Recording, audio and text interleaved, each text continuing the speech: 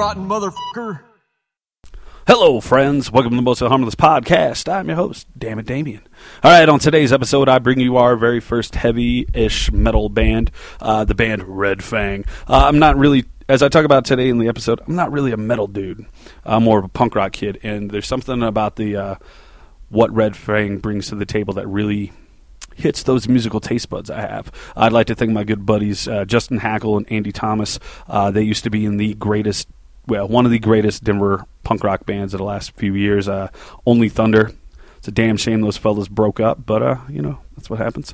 So Andy and Justin, through their postings on Facebook and MySpace, inadvertently got me into this band. And it was through their music videos that really grabbed me. But it wasn't until I caught them at the Metal Alliance tour where I went to go see Helmet and my good buddies, Atlas Moth, that I was blown away by fucking Red Fang. Like, I'd heard great things. I'd seen a couple of the videos, but it was really seeing them live for that first time that really sold me on the guys. And I've been following them half-assed ever since. When I found out they were coming through here, I thought it was going to be a long shot. Sent out a little email to their PR guy over at Relapse, and boom, good to go. Thank you, I believe it's Bob at Relapse, for hooking me up. He's been sending me a whole bunch of cool stuff and kind of getting me into opening the doors for me to get into more metal. So for today's interview, I was told to be at the Larimer Lounge about 6:45, 7 o'clock. I get there about 6:30. Turns out the band's running behind. I've been having van problems all day.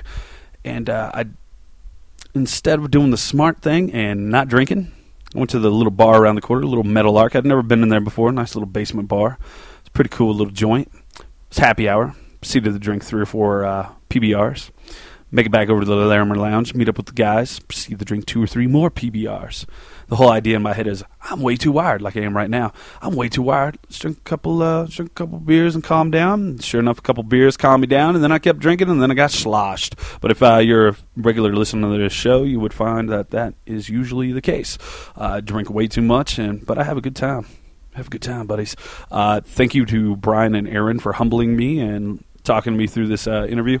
We did this on the back patio of the Larimer Lounge. It was a sold-out show. We did it right as people were starting to come in, so you can hear a lot of background noise and feedback and whatnot. But hey, that's cool. That's what it is. It's just the 3 of us talking into my Zoom H1 handy recorder. It's a little electronic portable recorder. That I bought for about $100. If you're looking to start podcasting, doing interviews and whatnot, I highly recommend one of these. It's small, it's portable, and the quality is pretty goddamn fantastic. It's got 2 little condenser mics. It only costs about $100, so you're saving the money rather than going out and spending $100 on a mixing board, $100 on microphones, and all that good stuff. So just if you want to start out small, I highly recommend one of those Zoom H1 handy recorders. Again, like, these guys had just gotten done driving the whole day from Salt Lake City to Denver. They're tired as fuck.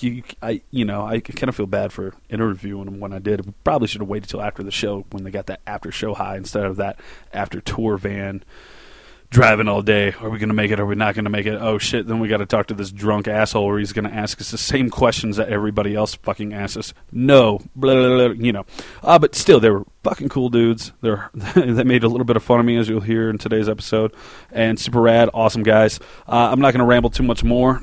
We're just going to go ahead and get into this damn interview. The song I'm going to play today is Wires. It's off their newish album, Murder in the Mountains. Came out, I believe, April 2011. And as we talk about in today's episode, they are currently demoing and thinking about their new record, but that's still a little ways on the horizon. Wires is the video, of course, where they buy a station wagon, build it up, and then start just tearing through shit. Gallons of pickles and milk and whatnot. They just rammed the station wagon through. It's a fucking incredible video, and it's really the video that got me hooked on these guys. Wires, it's my favorite song off Murder in the Mountains, and let's rock it out right now. Here we go.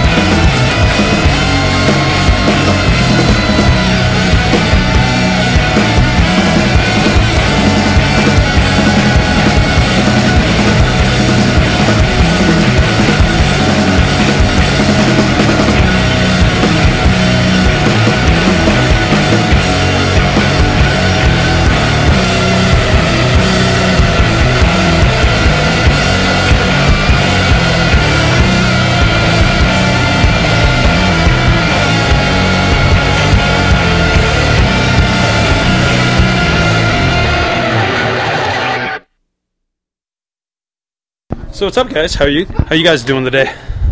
I am doing good. I'm a little bit road weary right now because I just drove all the way from Salt Lake and had some interesting van troubles. I'm standing by the side of the road for about an hour somewhere in Wyoming. I don't know. Coming up with absurd ways to get here. Yeah. We had a van rented with a driver that was going to come from a rental agency. He was going to drive and pick us up, drive us all the way to Denver, then drive all the way back. So we got to pay for a rental car there and back. It's like crazy money plus tow truck. We just have to send somebody else with that. It's ridiculous anyway. And this was all, we were all ready to do it, and then we just said, you know what? Let's just see if the car will start, and it did it. It made it. And you made it all the way 3 hours later, we're here. That's a stressful fucking drive. I'm here with Aaron and Brian from Red Fang, by the way. Hi. Hi. Hey. So a little bit of stress. This is just like a quick little jaunt out to for the Orion Fest and back, right? Yeah, exactly. Not even back. I'm actually, I have to fly back right after we play. I have to catch a train at 12:30 the night that we play to get to the airport to fly back to Portland. So we're just trying, and then I guess everybody, David might fly back, but you and John and Adam and Coyle will drive back. Not Coyle. Coyle's staying for... Oh, he's staying right in Jersey. Right. He's got family. So you have a little more room in there. Oh, there'll be lots of room. Lots of hours to enjoy it. Yeah. And then you guys are going back to Europe, right? Yeah, headed back for like 4.5 weeks for And that's festivals mostly. That's in like a week or two? July 4th we fly out to Europe. Nice. And you guys just got back from Europe, what, a month ago? Has it been Yeah, a month? a month and a half. Month and a half? Yeah. How was Europe? This is what, your third time there? It was our third time. It was amazing. It was so good. It was the first time that we did a full headlining tour over there, and it was far better than I ever could have imagined. There's people coming out of, little teeny towns I've never even heard of, and places were packed and kids going crazy, so it was great. Got to see places I never would see, probably never would have had a chance to see otherwise, like Moscow and Helsinki and stuff, so it's awesome. Now, when you guys formed in 2006, did you ever think you'd be going to Europe?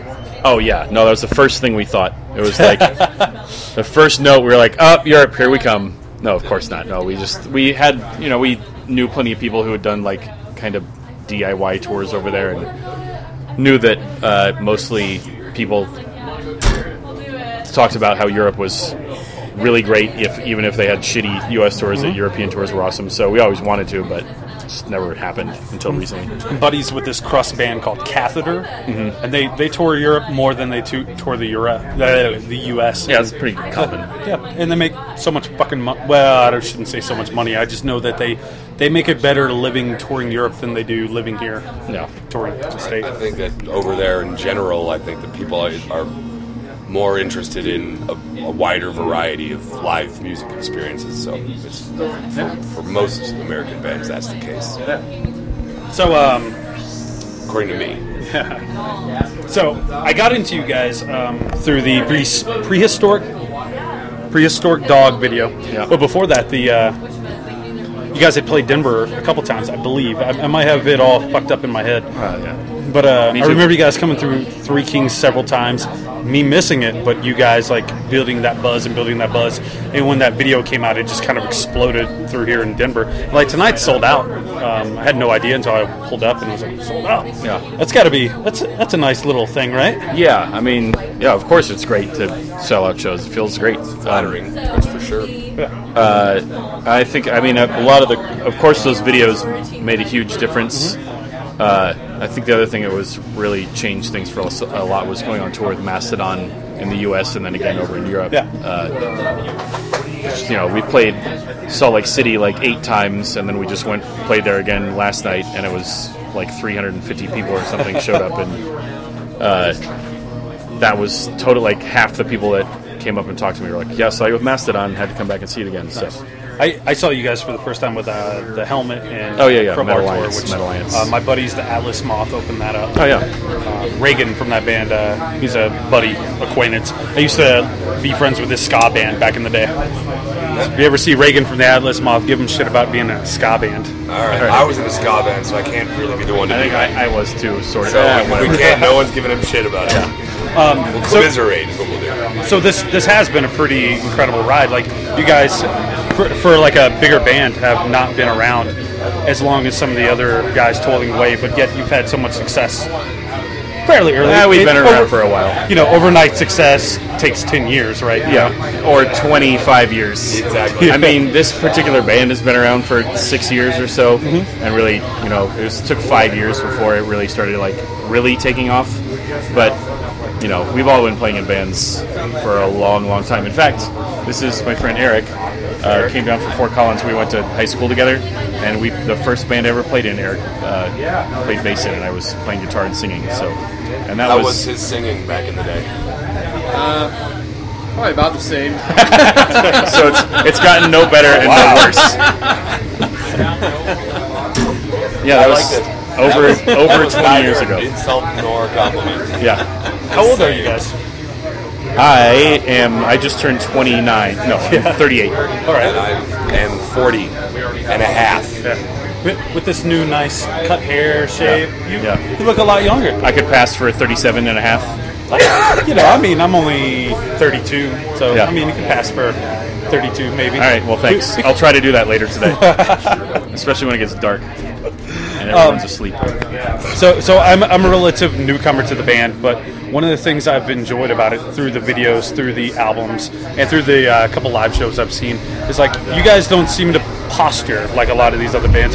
It's very We're not flexible enough. We're a little too old. And we don't work out enough to posture. Yeah, we thought about it. But it comes across like you guys come across as a very honest band. Like you don't seem like one of those bands that are being showy or trying to make money. I mean, obviously you're making money at this now, but that doesn't seem to be the point or the purpose.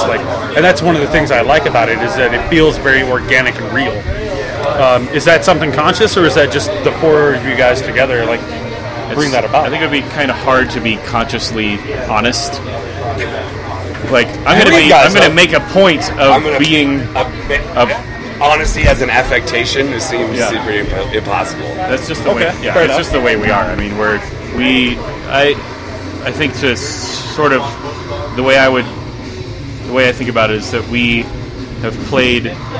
We kind of came. I think we all came from the same kind of place where we're all playing like pretty challenged, like mentally challenged, complicated instrumental music that was like the whole idea was like completely anti-show, and so we had this. So we came at it from the opposite of trying to put on any kind of like posturing show. It was just like, I'm just going to stand up here, and if you don't like the music should speak for itself, And so we were just like, I was used to just staring at my guitar and doing nothing.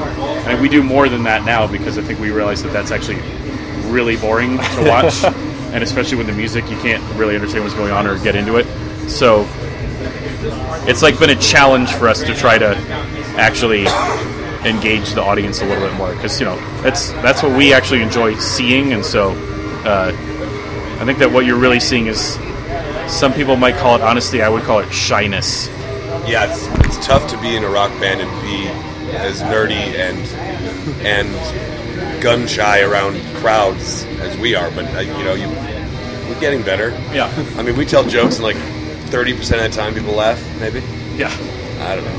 No, but that does come out. It's like, I like these guys. They're just they're dudes. You know what I mean? We're nothing if not at least dudes. Yeah. So you guys list like the Melvin, Soundgarden, just 90s grunge as like a base for this band. But was that what impacted you when you were like 9, 10 years old and made you pick up the guitar and bass to begin with and start playing in bands? I didn't start playing in bands till I didn't really start playing guitar till I was probably like 14 or 15, and it was like Mudhoney and it was Mudhoney and Soundgarden and Ride the Lightning. I mean, that was what got me into actually playing guitar.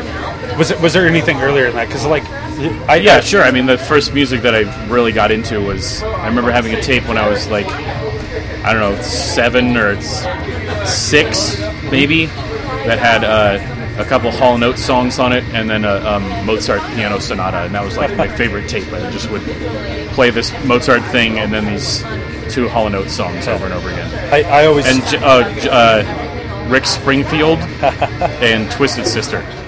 For me, like, I always use this example, so I'm trying to figure out a way around it. But I remember being like about 7 years old. Born in the USA came out. I would listen to. I would figure out where that was on the LP and listen to it over and over and over again. And like all the music I still like and listen to, for the most part, has like a root in that like Americana-esque thing. It's just one of those curiosities. Like, what was the first thing people like really latched onto? Yeah. So those are good. Anything for you? First tape I ever owned was the Muppet movie soundtrack, and I played that thing till the wheels came off. I loved that so much. And Crystal Gale I really liked as a kid, and still do, although I don't really listen. It's not in many people's iPods anymore, Crystal Gale. I don't even know what that is. Crystal Gale, check it out. Super long hair. Yeah. She's like a mystical sort of. Check it out. Singer lady. Yeah, that Simon and Garfunkel, James Taylor stuff. My mom listened to. All that stuff made me happy. That's when I realized that music was something that made me happy. Yeah, that's great. What did you think of the new Muppet movie? I thought it was great. I loved it too. Did you tear up at the end when they played the Rainbow Connection? I didn't. I did. And I'm not afraid to say that. And every time I own it on Blu-ray, every time I watch it, the only movie I can remember crying to was Benji, or was it Benji Sings the Blues? Was it Benji? Which is the dog? Lassie? That's Benji. Benji. Old Yeller. Benji gets lost in New York. It was like a sequel to Benji. And I cried because Benji was lost in New York. But that was a long, long time ago. I'm too cynical. I'm like, my heartstrings just stay gay. You're too dehydrated. That's what I'm too dehydrated. Dust comes out when you press down. The emotions are there, but there's no liquids. All right. So, at what point did you guys go, fuck an office job? When do I want to do music full time? Ryan said fuck an office job before he ever had one. I've never had one. Me neither. I've had shitty warehouse office jobs. It wasn't. We didn't. I mean, the decision was really made for us because we just had our touring schedule just got really crazy after Murder in the Mountains came out, and none of our jobs would take us back.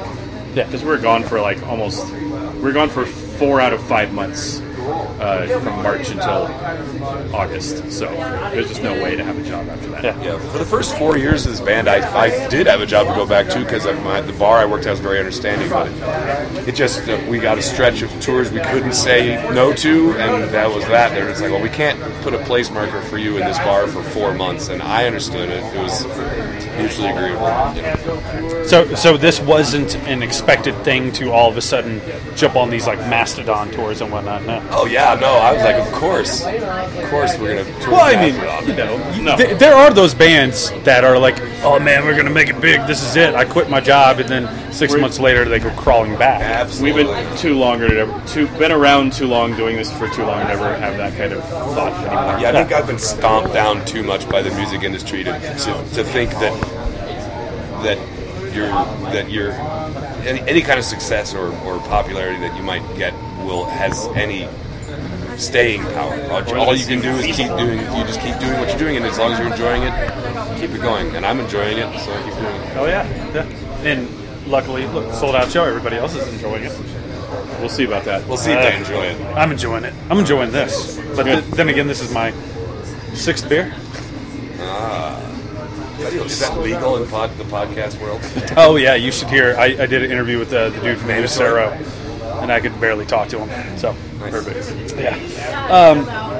So how has the transition been, like, from working class band to full time touring band? Is it hard? I noticed the wedding ring.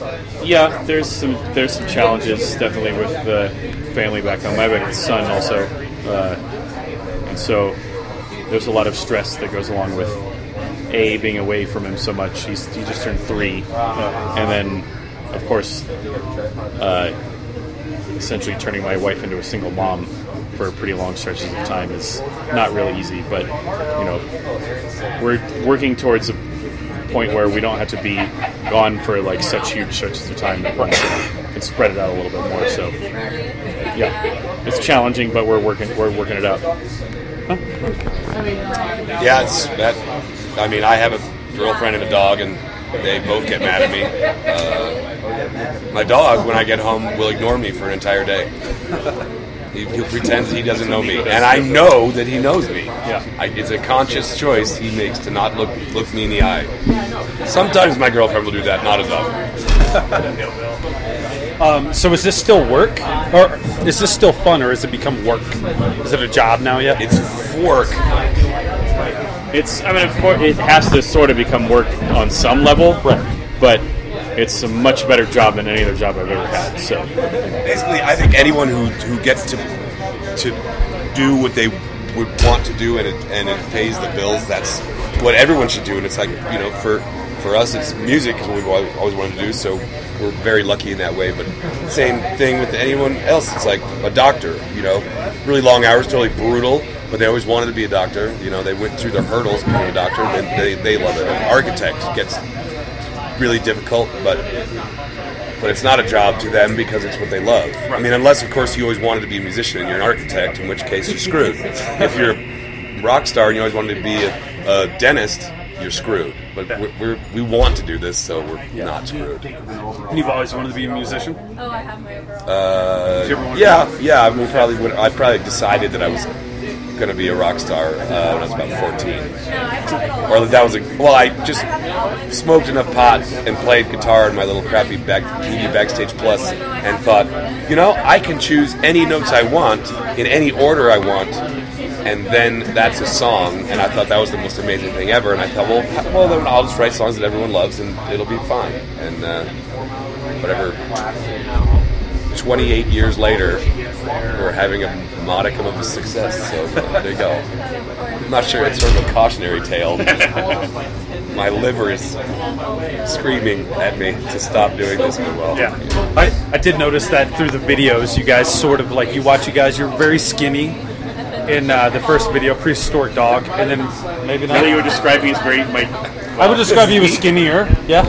I don't know. Maybe. Maybe it was the long hair and beard in the newer videos that made you look It's possible. heavier. But you guys definitely look like you've gained some beer weight there.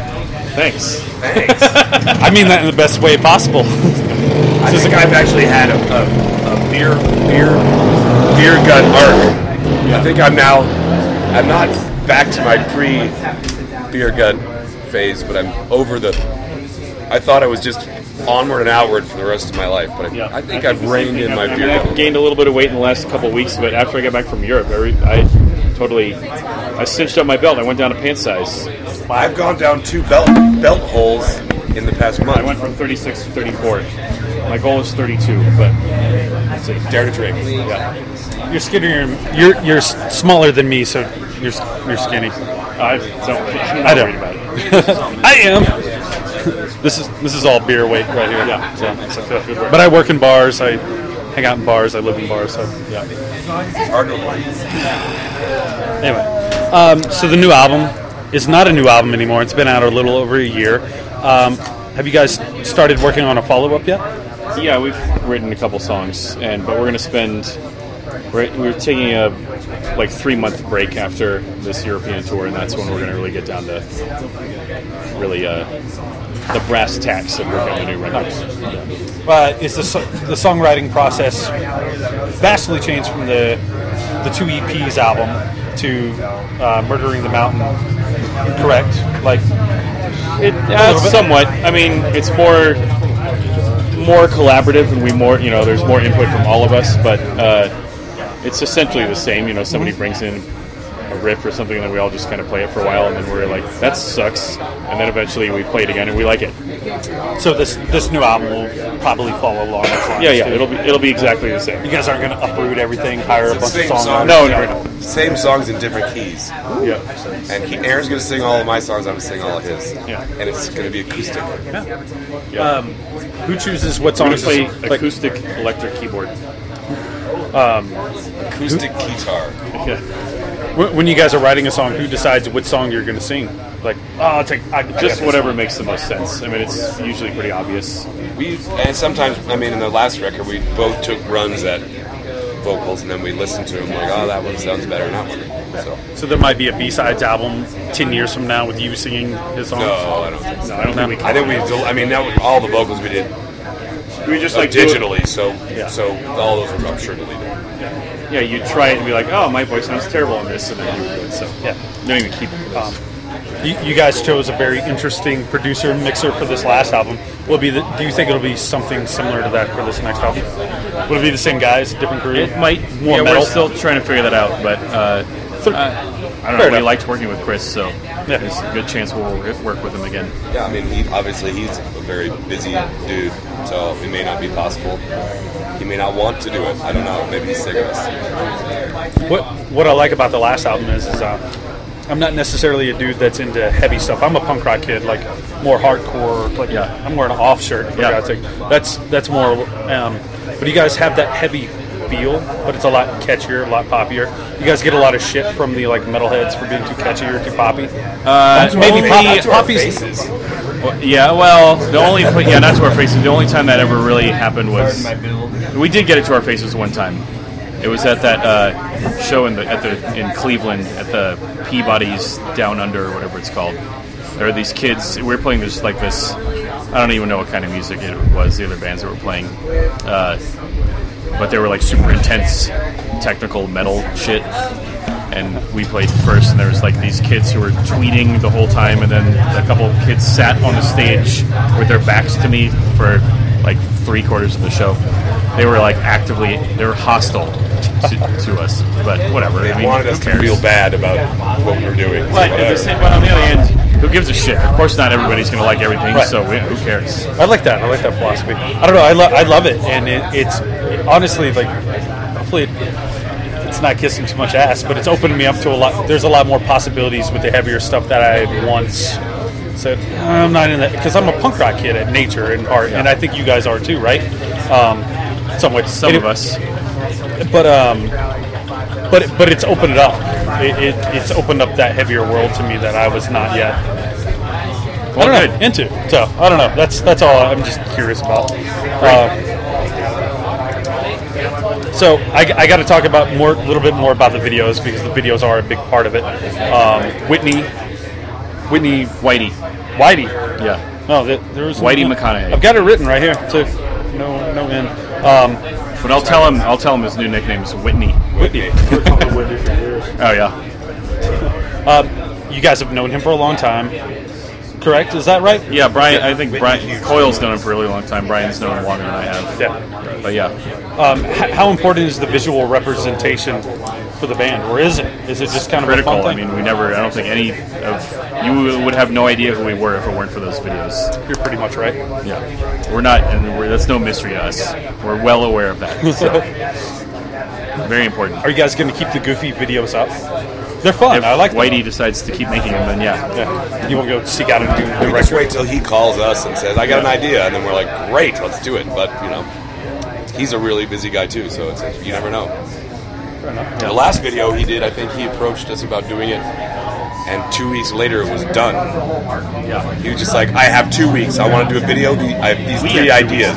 Yeah, we had 2 weeks. We were leaving our 2 weeks. Like, I want to shoot this video before you leave town. We're like, dude, 2 weeks, and we leave for Europe, or I don't know where we were. We were leaving, and he's like, "We can do it." I'm like, "You're insane," but he got it done. Was that Wires or Hank is Dead? Hank.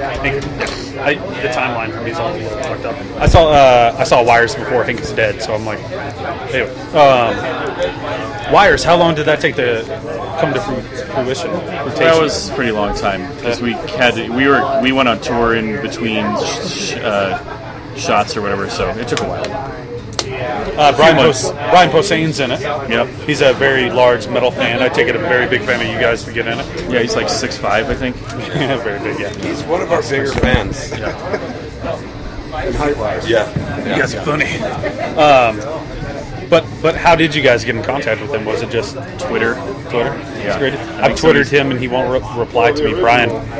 No, well, Coyle and I went to see his live act in Florida, and then after the show, we introduced ourselves, and I totally fanned out. I was like, "Yeah, get a picture with you, whatever." So Anyway, and then we invited him to see our show because obviously part of his act is his love of metal. So we're like, dude, you want to come to a show? Obviously, you get it for free if you want. And he's like, I'll go see metal. So he showed up to the show. I was surprised. And he was easy to spot. You know, there's all these 5'6" kids and this monster in the middle. So anyway, and apparently he thought it was all right because, you know, we'd seen that he twittered about having listened to our band or whatever. So we didn't feel like we were being totally out of line by harassing him. But I think then it was like our manager started harassing him, and the guys from Relapse harassed him. I think, you know, and he was just cool enough to do that for us. So. And he did a great job, I thought. He's funny as shit. I've Twittered him several times trying to get him to sit down and talk with me, but no response. But that's all right. I'm nobody's the guy. I'm nobody right now. Anyway, so PBR plays a very big role in the videos. Have they sponsored you guys officially yet? Do they sponsor bands? Yeah, no, not really. Like, no. I mean, they have given us some beers and stuff like that. Yeah, I think on the Mayhem tour, they brought us. We threw a party, and they brought us like, I don't know, 20 cases of beer for our party, which was well appreciated by everyone. They gave us some gas cards to pay for gas for part of that tour. Oh, nice. We're not like a Pabst band, if that's what you're asking. Yeah. For that matter, I didn't think they were like, don't tell anyone we did this, but I mean, whatever. It's like, come on, guys. I was going to ask, like, why Pabst, not Olympia? But then a little bit of digging, it's all the same fucking company anyway. Yeah, Rainier, Olympia, all that stuff is PBR. And it's all delicious. It's all similar tasting. I'll take Olympia. And you can drink more than one. I'm on number 6. There you go. 6.5. Okay, so let's start wrapping this up because I know you guys are busy. What's coming up in the next year? You guys are doing the Orion Fest, another Europe Fest tour. Yep. Then what? 3 months off. And we're going to work on a new record and then do a headlining tour of the whole U.S. in late October through November, and then record. Cool. And probably, we're going actually to Soundwave in end of February, beginning of March in Australia, and try to fit in some Japan and New Zealand in there too. So, but other than that, it's not all flayed out yet. It's still early in there. I don't know. So don't say anything. Don't say anything about that. I mean, I can maybe edit that out. I don't know. Yeah, edit it out. Edit it out. So what has We're going to smash and we might smash. I can make something like that happen. In February. Yeah, we'll do that.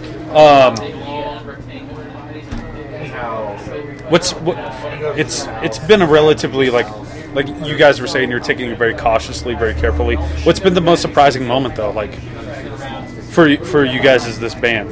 Because I've 6 beers. It's I your apologize.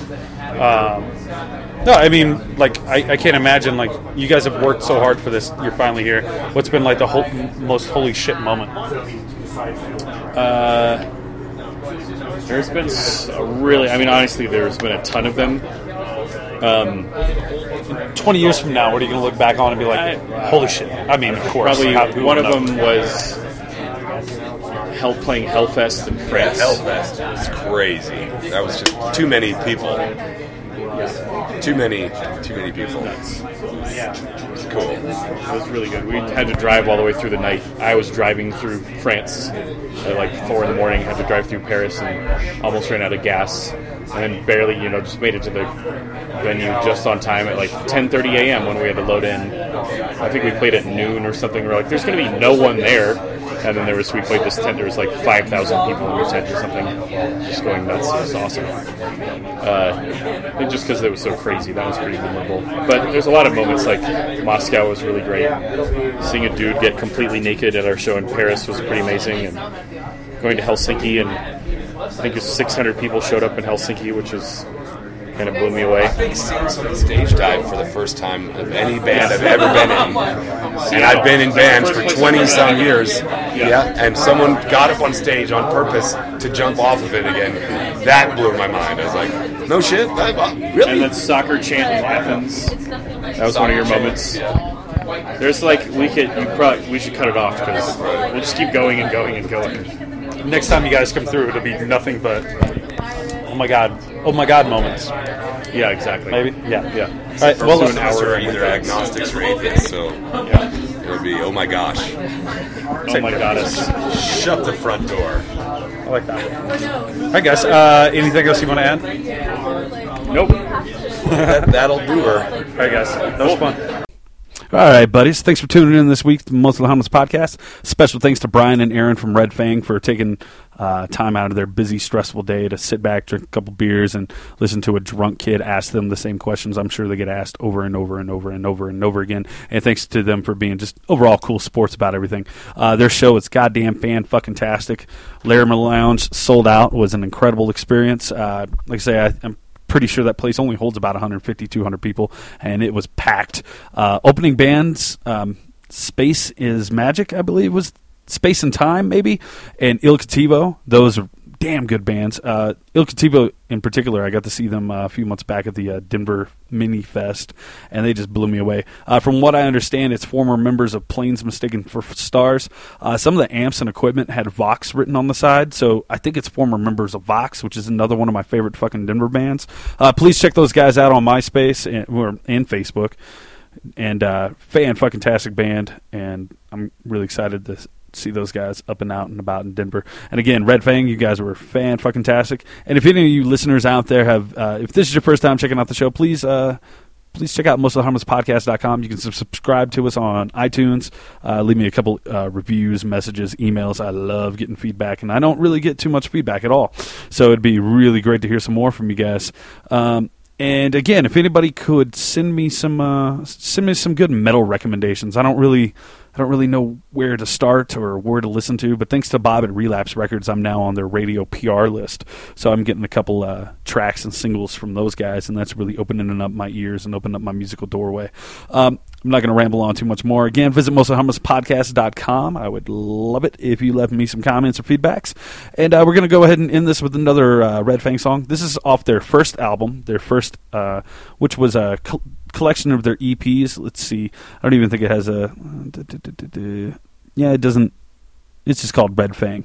But it's their first two tour EPs combined together and released by Sargent House Records back in 2009.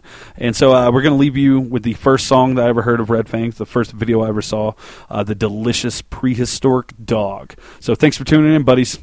Y'all have a great week.